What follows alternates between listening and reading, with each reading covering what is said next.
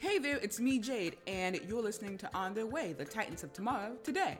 Okay, so this is part 2 of our interview with Roshan Singh, one of the key figures behind Temujin and Andas Productions. Now, I don't know if you listened to the part 1, and even if you did, a week is a long time to remember things, which is why I'm going to do a quick little recap in however long this takes or less. So, cut the music, put some time on the clock, and maybe play some jaunty countdown music for fun, like something that could be played in a knockoff Miyazaki film. Do we have that? Yeah, that's great. So, last week, Singapore native Roshan Singh came in to talk about his hit show Temujin, an audio drama, and the company he co-founded, Andas Productions. He said Andas is supposed to be engaging, intimate, and awe-inspiring in terms of our projects. And also that a large part of what we do, I think, is navigating where we stand as kind of English-speaking, English content-consuming, like young people living in Southeast Asia. He went on to talk about how he and his collaborators started Temujin and how the success of Temujin rolled into the creation of their production company. I asked him some questions about budgeting, how one can sell their story, and why he doesn't think a commercial is a dirty word. Then one thing led to another, and I asked him about the upcoming Andas slate. He told me about one upcoming show that's more in line with Temujin, just in terms of its partially historical drama-esque. And that one is like a pre-colonial Singapore. And the other one is an adaptation which furthers Andas's business model. And then Roshan mentioned 15 years from now, I know exactly what I would want to do to follow up Temujin. But I've told myself that we must move on and do other things before I allow myself and ourselves to finish that story. There was always meant to be a part 2 to it, but I think we have to get older to tell the story of people getting older. And I said, do you mind if I asked what part 2 was about? Wait a minute, no I didn't. Sorry, I got confused. That's actually how part 2 of this episode starts, which means you're about to hear that line for real in 3, 2... Do you mind if I ask what part 2 is about? Of course. Because I think I mentioned it before without saying that it was part 2 explicitly. It's supposed to be sort of juxtaposing the height of Mongolian global conquest with Temujin's failures as a father. It's a failed coming of age. Because we hint at the end of Temujin that he hasn't quite reconciled everything with junk, right? Like the pridefulness, I think specifically what it was his sense of idealism, I think. The cynicism, the sense of like intimacy and love, like he's kind of haphazardly hardened himself. And I think that pays off in the history just by way of like his sons start sort of behaving as dark echoes of his past behavior, to the point where like Temujin had this whole thing about like killing his older stepbrother because he felt like he was behaving tyrannically. Mm-hmm. And the tragedy, like it's almost Greek in the telling of it, but like his second-born son, who was like definitely the son of him and his wife Forte, starts casting doubt on the legitimacy of the first son, Joche, who is born in like Act 4 of Temujin. Yeah. He's like, you're not the first son, I'm the first son. You're just some guy. And Temujin basically started to see that like his sons are using the same language that he did. And he kind of, at that point, he's sort of horrified at what he's become and resigned. And he's trying to temper all those things with being a father and realizing a little bit too late that he never quite got around to fixing all that stuff he said he was going to fix about cycles of violence. He started this whole ass war, and he can't even stop his like little boys from fighting, and it all ends rather tragically. But I think the horror part of it is like he basically sees the Mongol Empire fizzle out, and we know from writing at the time that like he realized that the chain of succession would lead to a gradual dissolution and disappearance of the Mongol Empire. And in his lifetime, he realized that and he wrote about it. And that's where our source material comes from, The Secret History of the Mongols, where he said that the only way that any of this moves forward is if his children's children learn what it means to be a good person from everything he did wrong. And yeah, basically, I think Temujin 2 would be like him realizing in his old age that he wasn't the good person that he wanted to be, and his life is ending, and like the spoiler is that like his oldest son dies under mysterious circumstances, and his propaganda machine starts out of control, proclaiming that he killed his own oldest son to stop his own sons from fighting. And people start going like, yes, the fearsome and the great and the Genghis Khan. And I think that's the moment that breaks him. And I think in our telling of it, it's like that's the moment he's like, I need to tell this story, or I need to figure out what this narrative is, because there's no way out. Like the war he starts raging is literary towards the end of his life, Mm-hmm. and it's a very quiet one, even as like yeah, because he sees everything falling apart, even as literally everything has never been better for anyone in the empire. So we're still gonna crack that one, but I think it's about old age, and we're too young to write that. Just yeah. That sounds really, really interesting. Yeah, yeah, it will be great, but I think okay, so maybe this is interesting as well because we're talking about a slate. I'm gonna tie it back in. I'm gonna try to tie it back in. So the reason I think we can't do a Temujin 2 yet is because on us we're trying to have this mission statement that like we're here to sort of tell exactly the kind of stories that we've been talking about. But if we hyperfixate on Mongolian history, as much as I love these stories and we love these stories, I think the sort of cruel and unfortunate nature of perception is that we end up sort of becoming the Mongolian history people. Mm-hmm. Whereas when we present these stories to people, we want them to see them as the great and compelling stories that they are.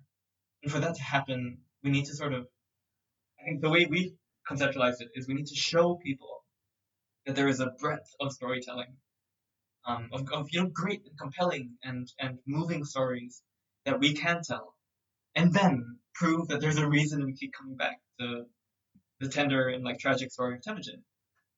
That's kind of how we've worked it out in our heads as well. Is that like we want to dazzle with diversity and broad stuff, and also frankly like there's a whole conversation we can have about the rehearsal space and how like when there's a severe gender imbalance in the rehearsal space, I think like so for instance in Temujin most of our cast was male identifying. Mm-hmm. And I needed to check in with our non-male identifying actors a bit, I think, because they mentioned it was hard. And it was a great team, and then everybody loved each other. And we were doing like regular feedback, and this was thankfully during a time where there wasn't a raging global pandemic. But yeah, even though these are all people who loved each other, and like everybody got along great, it's still hard being like surrounded in that way. Mm-hmm. And as a producer and a director, I want the next couple to have not that problem or not that difficulty. Because ideally everybody's just like having as good a time as you can give them. Okay. So final one, the game, which yes, really quick. The game is cool as hell. I'm really I'm so happy with this. I would say that like my first love when it comes to storytelling mediums is games. I love game history. I love playing games. I love watching people play games, both online and in person. Like I grew up in the kind of house where like one person would take the controller playing a single player game, and like everyone else would just watch, just kind of like yell at the screen. I think in terms of games with storytelling, and I knew that like if Temujin did well, we should give it a stat. And I think that's kind of where a lot of our dream, passion, idealism is coming from. And frankly, I think it's where like I spend 8 or 9 hours a day working on that, like for the past few months, and I work on the audio dramas in between like those hours. And the game, because I'm for the game, I am directing it. Mm-hmm. I'm currently I'm coding the prototype myself. So what we have then is we have an art team, sort of like by like the person who did the Temujin animatic trailer, and she's phenomenal. She's really really good. We have like a story team of like a bunch of writers that I really really love from the Philippines and Singapore, and all of these people are buddies, and all of them love each other. and all of them are phenomenal in what they do. And I think what's happening is that we're all kind of having these weekly meetings where we try to align on like what exactly is this thing, what are the games like it that we want to make, and we sort of play the game in progress every single week. Right now we have like a room where the main character who is playable can do a combat scenario with melee and ranged enemies. And we have that working. There's kind of like a Smash Brothers meets Devil May Cry meets Hades is kind of the general feel of it. Okay. Where you have the roguelike structure of Hades, the depth of combat of a Devil May Cry, where you have juggles, you have options, and you have stuff there. But it's as easy as Smash Brothers in that like there aren't that many inputs that you have to memorize. Yeah, so we have this whole thing where like we're trying to make a game that is story-driven action. It's a game that, funnily enough, started as a spin-off to the comic that I've been working on, which is The Art of Charlie Chan, which is a comic about a fictional Singaporean artist who had tried to create great art throughout the decades. And the comic's sort of joke is that it actually draws out a lot of these comics he would have made and goes really in depth, newspaper clippings and like, and all this is surrounded in like a biography of him that supposedly he drew of himself. And there's like many, many, many layers of it where there's like an investigator piecing together his life by combing through his biography and juxtaposing with his comic work, trying to sort of get to the heart of the thing of like, this guy calls himself Singapore's greatest comics artist, but Singapore didn't have comic artists. So what happened to him? Why did he fail? And how does he live with himself, basically? And the answer is he's full of bravado. He never gave up, almost to a detriment. And it sort of asks the question of like, is there nobility in that? In like this stubborn creator who never gave up. Mm-hmm. And the hope in that is offset by like the existential kind of tragedy that that person didn't exist. There was no Singaporean who tried to do what this person did. And that kind of balance of melancholy and hope, I think to me is like the most perfect thing that's encapsulated what it has felt like for the people on our team as well. Trying to be like the first Singaporean to X to Y to Z, and kind of feeling like if it were easy, someone would have done it. And for many of the stuff, nobody has, and that's scary as heck. But yeah, and this comic, so one of the comics that is in this comic is called Roachman, and it's about a guy who gets bitten by a radioactive cockroach, and he realizes that he can climb up walls. And he decides to use his powers. So yeah, it's a whole thing of like Spider-Man. And the joke in the comic is that the creator comes up with this, and like 4 months later, Marvel puts out the first issues of Spider-Man. And they're a huge hit. And he's like, damn it.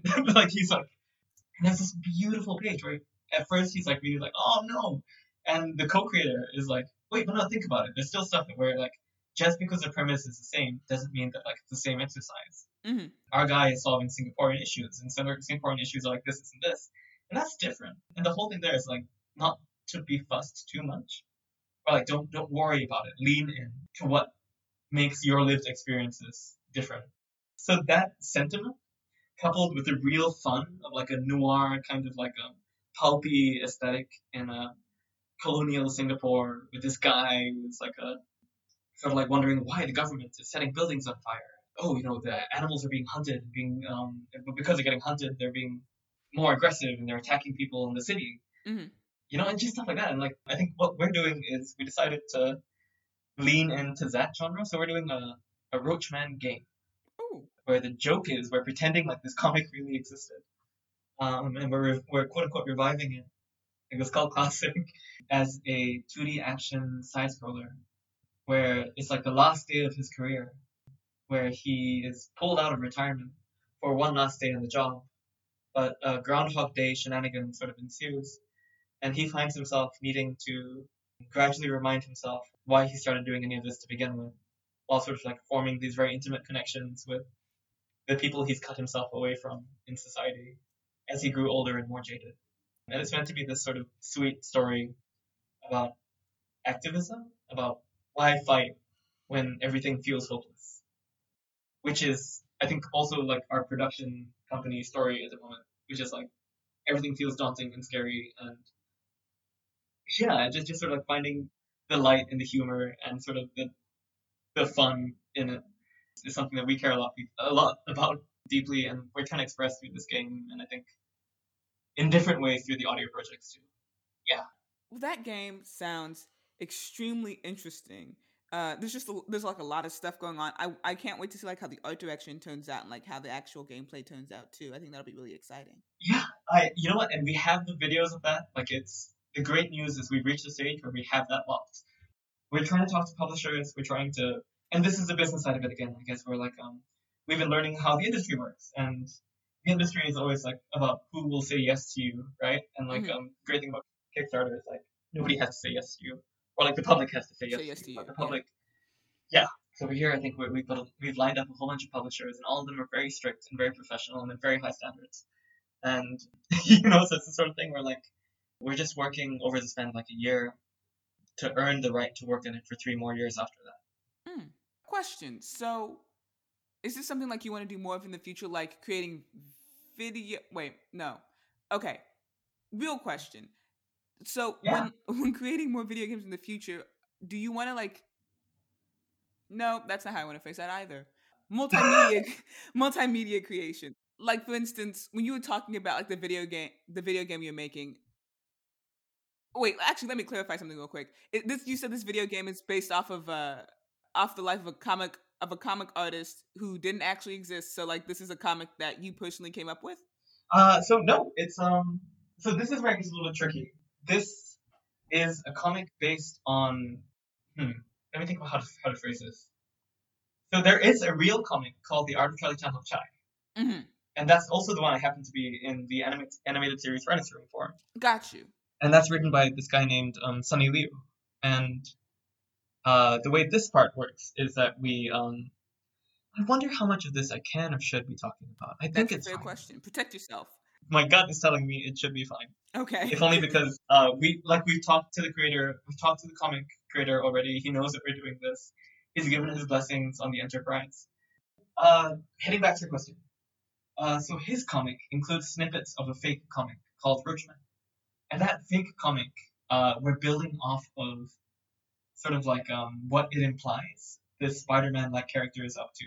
This like Singaporean colonial vigilante is up to. And we're trying to build on that and try to say like, no, there's a real lore, there's a real universe here.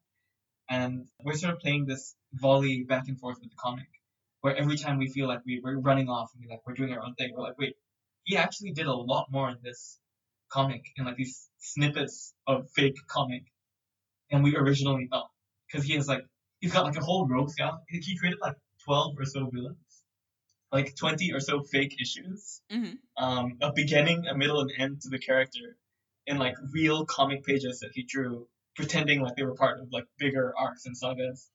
And it's beautiful. And honestly, if it's a comic that I would recommend, like the Art of Television, like if you have any interest in like colonialism or like, yeah, I think how the end of the colonial era affected art making around the world. It's such an interesting read. I come back to it a lot. And it won like 3 Eisners. It was one of the first Singaporean projects ever to get international recognition. But because it was critical of our country's like state narrative, it never really got full recognition here. Mm-hmm. So it's one of those really sad things where like it's probably better known in America than it is like in our tiny country, which is so. It's one of the things that we think about a lot. All right. So, okay. Now that I have further clarification, I know how I want to ask my question. So, since you're in the business of like making video games, you're learning more about that, you're coding the thing, you like have these new connections and such. Is that something that you'd want to do under Andaz Productions, like where you do multimedia projects where, say for instance, like you make a video game that is based off of the audio drama you're making, or vice versa? Heck yeah. I think the thing with Andaz is that I think at the heart of it, like one thing I want to affirm, like so my dying breath, is that like audio is not a stepping stone genre, or not a stepping stone medium. It is a full medium in itself, and we love that for it. And I think like because of that love, we'll never stop doing audio. I think it's also kind of a matter of like well, part of it is the same love that led us to start saying like, hey, let's make audio dramas. Like we're sort of just pursuing that further. The other thing that we really love is video games, and yeah, it felt right. And I think the other thing that is a little bit like still important is that games do provide a more consistent revenue stream than audio drama does. I mean, even indie games that have sort of a one-off price tag, which we're hoping to do. I don't think in-app purchases or anything like that is enticing at all. Um, like even that is the kind of thing where it might end up helping us make more audio drama. Is kind of what we're thinking. So finding the right balance of video games and game revenue that allow us to sort of portion off bits of that income into continued passion audio projects and finding ways to sort of build stories in that multimedia way that you're talking about. That's something that we've talked about as being really exciting.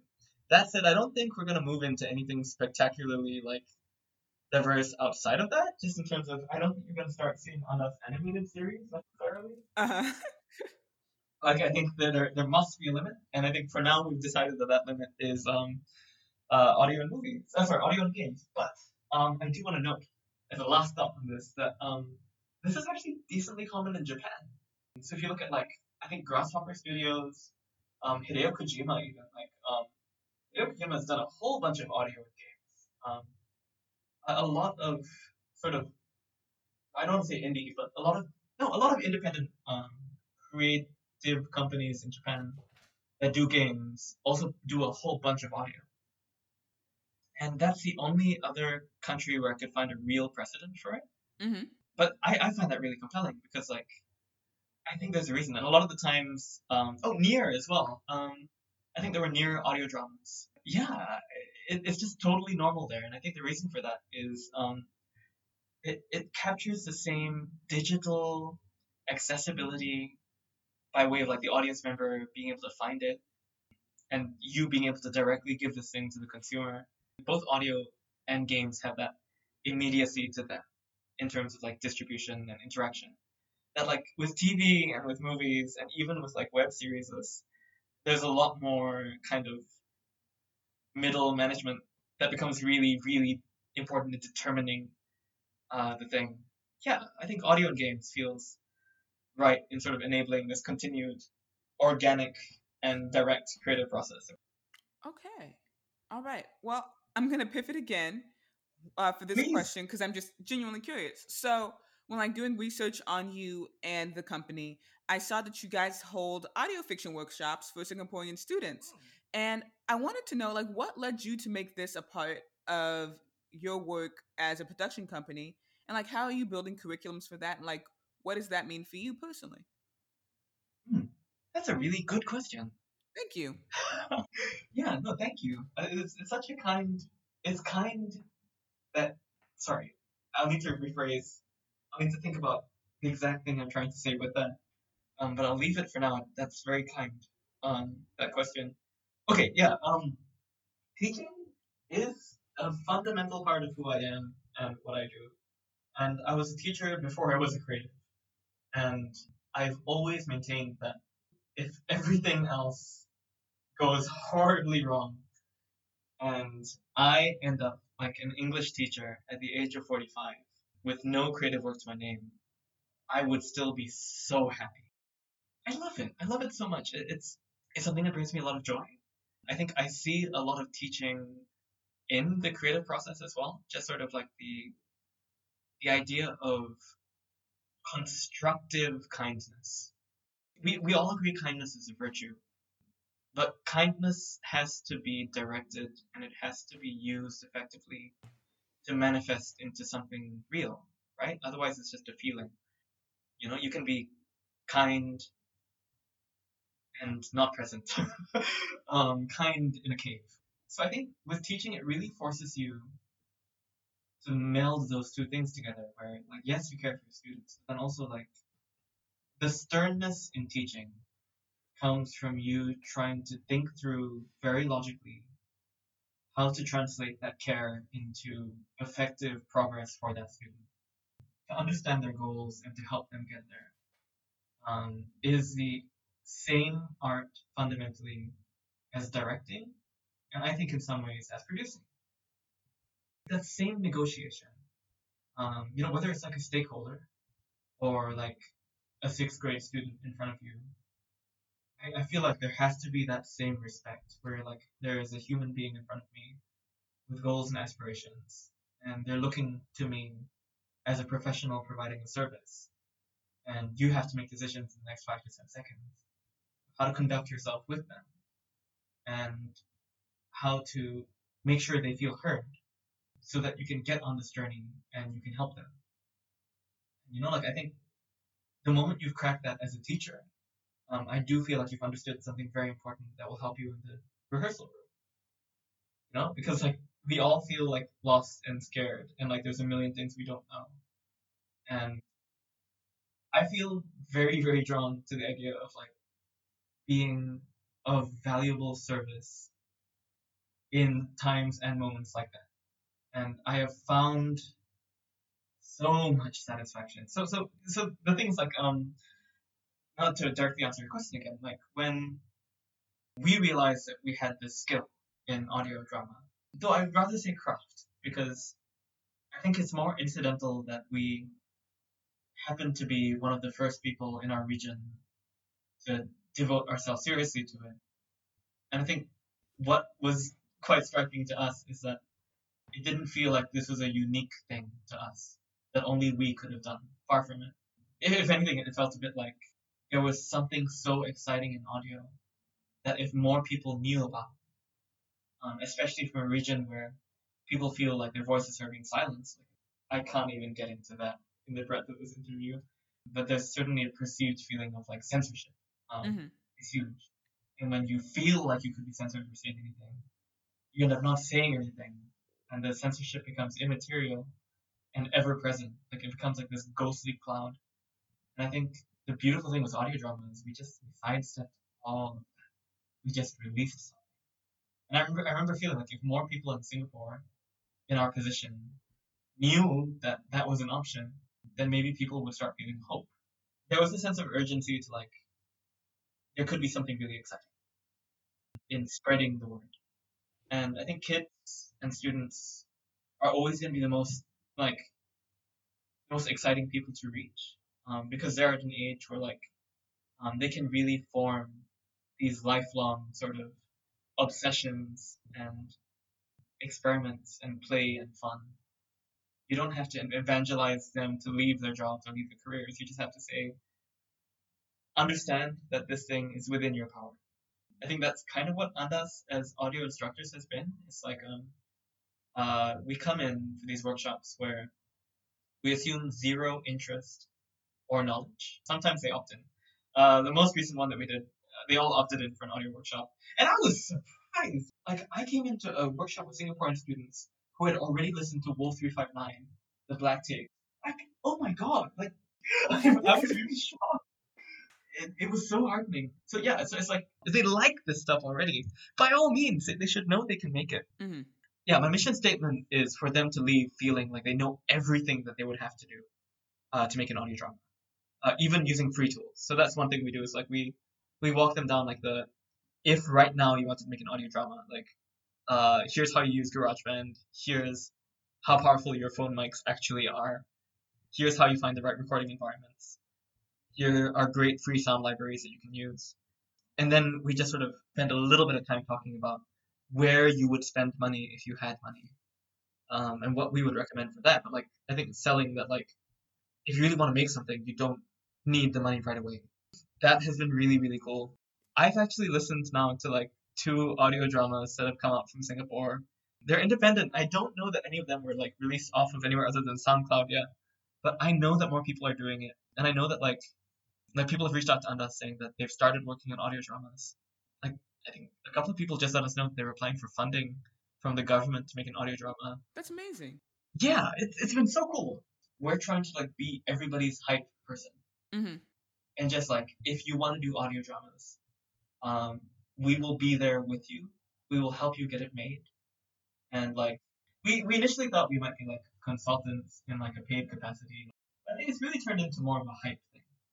Like where we do have meetings with them, we do give advice, but there hasn't been a right opportunity yet where we've been like, yeah, we want to charge you for our services here. Building up other people has felt like a more worthy cause. Like the money, I'm sure will come think we're pretty secure in that. And like you're clearly building up like the next set of Singaporean audio drama artists under you, and I think that's really important. I think that's really cool. Yeah. Okay. Well, we're coming around to like the kind of end of the interview, so I just have a question that I want to ask because Temujin like received a lot of critical praise. It came out in, if I'm remembering correctly, January of 2020, and by the end of 2020, it had it was a nominee for best podcast at the 25th annual Webby Awards. Uh, it won best drama producer for the Audio UK Audio Production Awards. In the Asian Podcast Awards, it kind of swept with best fiction, bronze for best Yeah. narrative. You were there. You know what you won. Um, It's I don't know.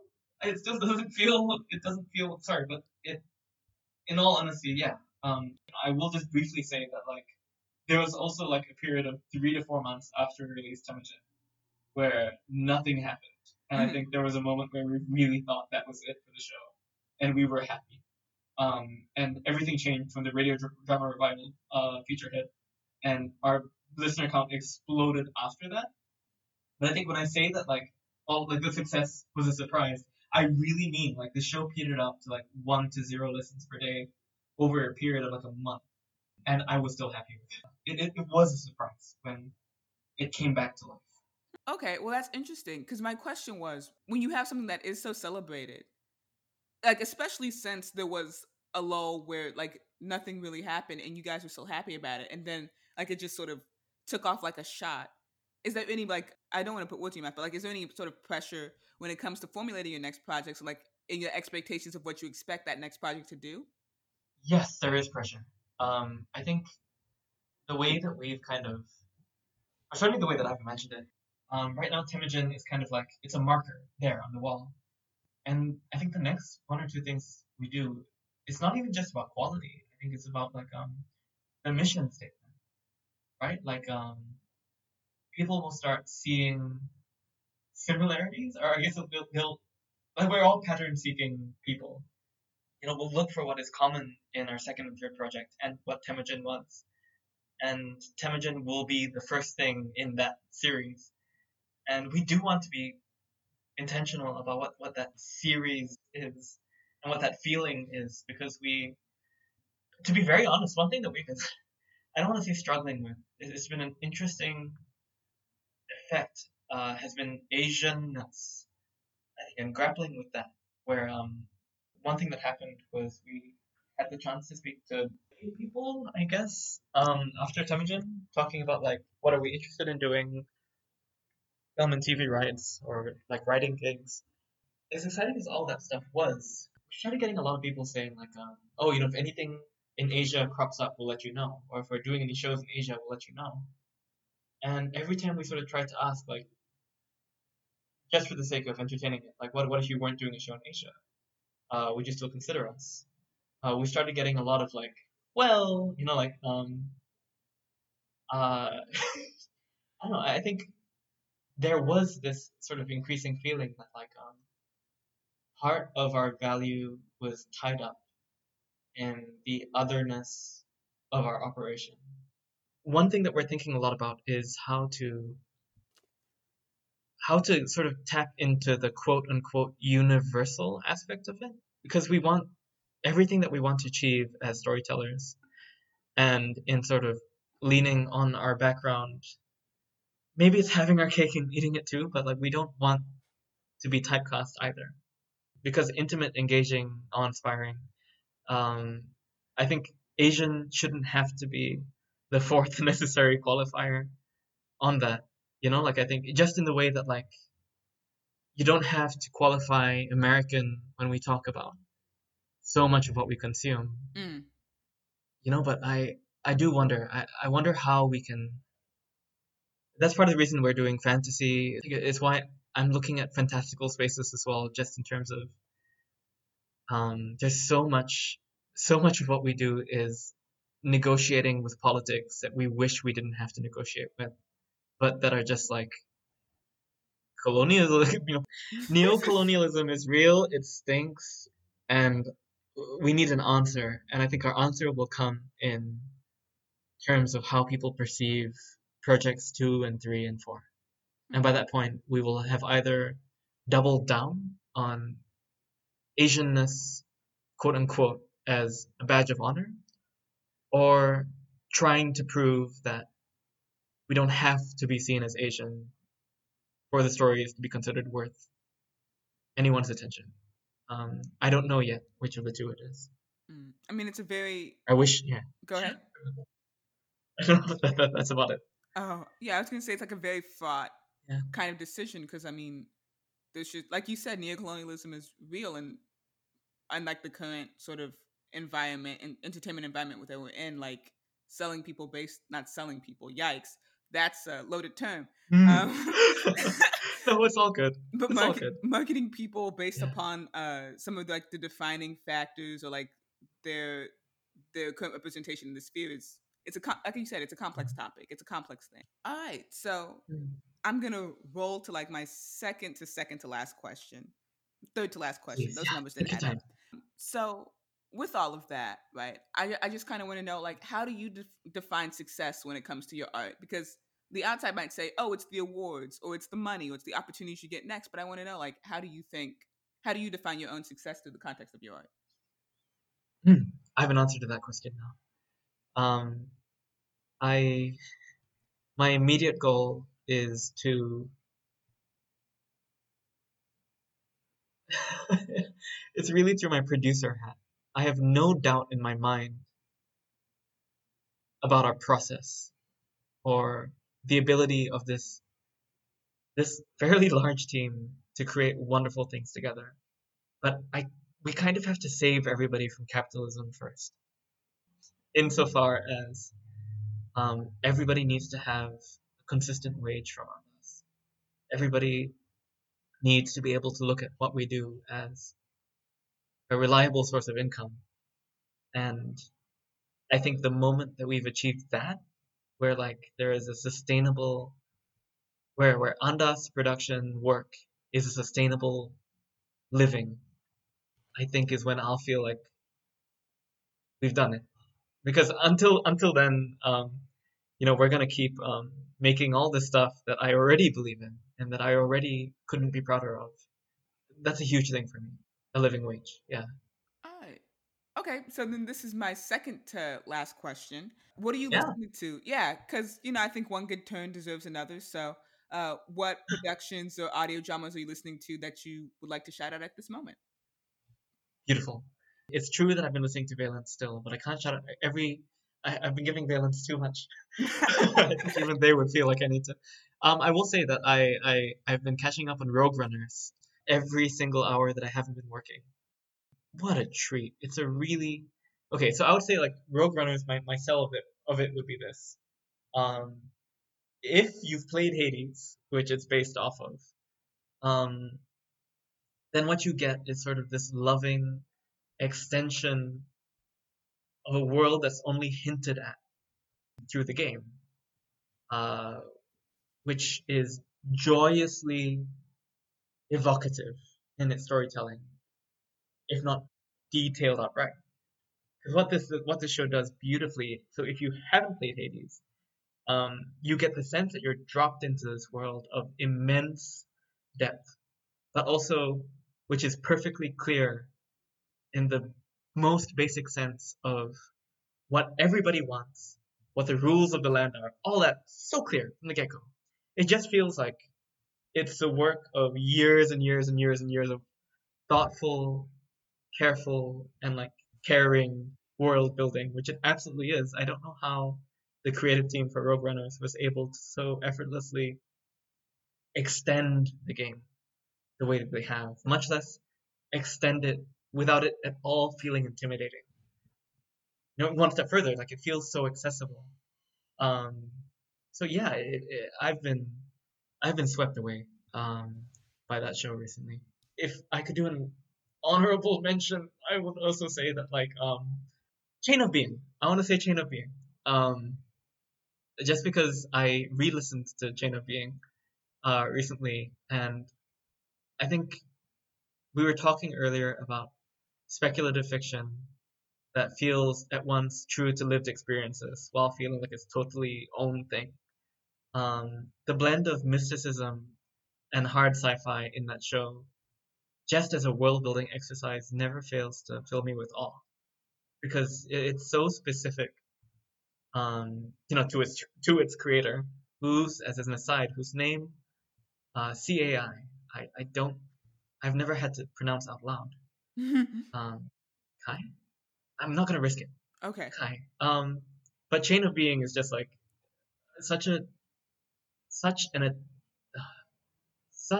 specific, unique, one of a kind listening experience that cinematic, and thoughtful. Yeah. All right. Well, I look forward to adding them to my list and listening. Thank you for that. Sweet. No sweat. Okay, so now Thank you, Jade. Yeah. Well, you're welcome. Okay, so Yeah. now we've come to like the last question. I think you might have already answered it, but I'll ask it again. So, Rashawn, you're doing really, really cool stuff, and I'm really excited for you because you sound like you're doing again like really cool stuff. You're making all of this great art. You and Isabella like have this like production company, which is like doing cool things for like Singaporean students and kids, and like you're just like you're just doing cool stuff. You have a great company, and like your future really is. We're trying. So I just want to know, how will you know when you've made it? Let me think about that. All right. I think there's a very specific moment that I long for. This is the moment where the Andas team is in the office. Our like fourth or fifth major project is out. We don't know how it was received yet. We're hanging around the office. We've ordered snacks. And someone starts jokingly floating ideas for the next thing. And we just wallow in that, full of pride for what we just did. And then also like, I wonder what's next. You know, like that moment where all of this feels so, where it feels, there's an air of, I don't want to say certainty, but when we find our groove to the point where it no longer feels like, will there be a next one, but like idly thinking, yeah, you know, like there's something coming next. Mm-hmm. We're all on board for it. We don't have to worry about like living month to month. And all we have to do is bask in being done with one thing and just daydreaming about the next thing. Together, eating snacks late at night in the office that we will eventually have, I hope. Yeah, that's the image for me. All right. Well, I hope Yeah. that image becomes flesh. I hope so. Thank All you. right. Okay, so Thank you. Can you tell the people where they can find you and Andas Productions? Yeah, of course. We have a website for Temujin, which is www.temujindrama.com. We're still working on the Andas Productions website. So stay tuned for that. You can follow us. I think we're Andas Media on Twitter. And our personal Twitters, me and Isabel, are also linked on that. Thank you for listening to episode 5 of On Their Way Season 3. On Their Way was created, hosted, and edited by me, Jade Madison Scott. The theme was composed by Bajo Alvarado, the recap music was composed by me, and the logo was created by Amaka Corey. If you'd like to help us continue to make podcasts like On Their Way or our other show, Retribution, you can support us on Patreon for as little as $1 a month. In addition to helping us pay for crew and overhead, you would also gain early access to episodes and exclusive content. You can find the link at our website, wgcproductions.com. You can also show us some love by following us at With Good Co on Twitter, Instagram, and Facebook, and telling your friends about us. Next week, we'll be talking to Experience J, a podcast creator, and the mind behind Black Audio Dramas Exist. As always, I appreciate you for listening, and please take care of yourselves and each other.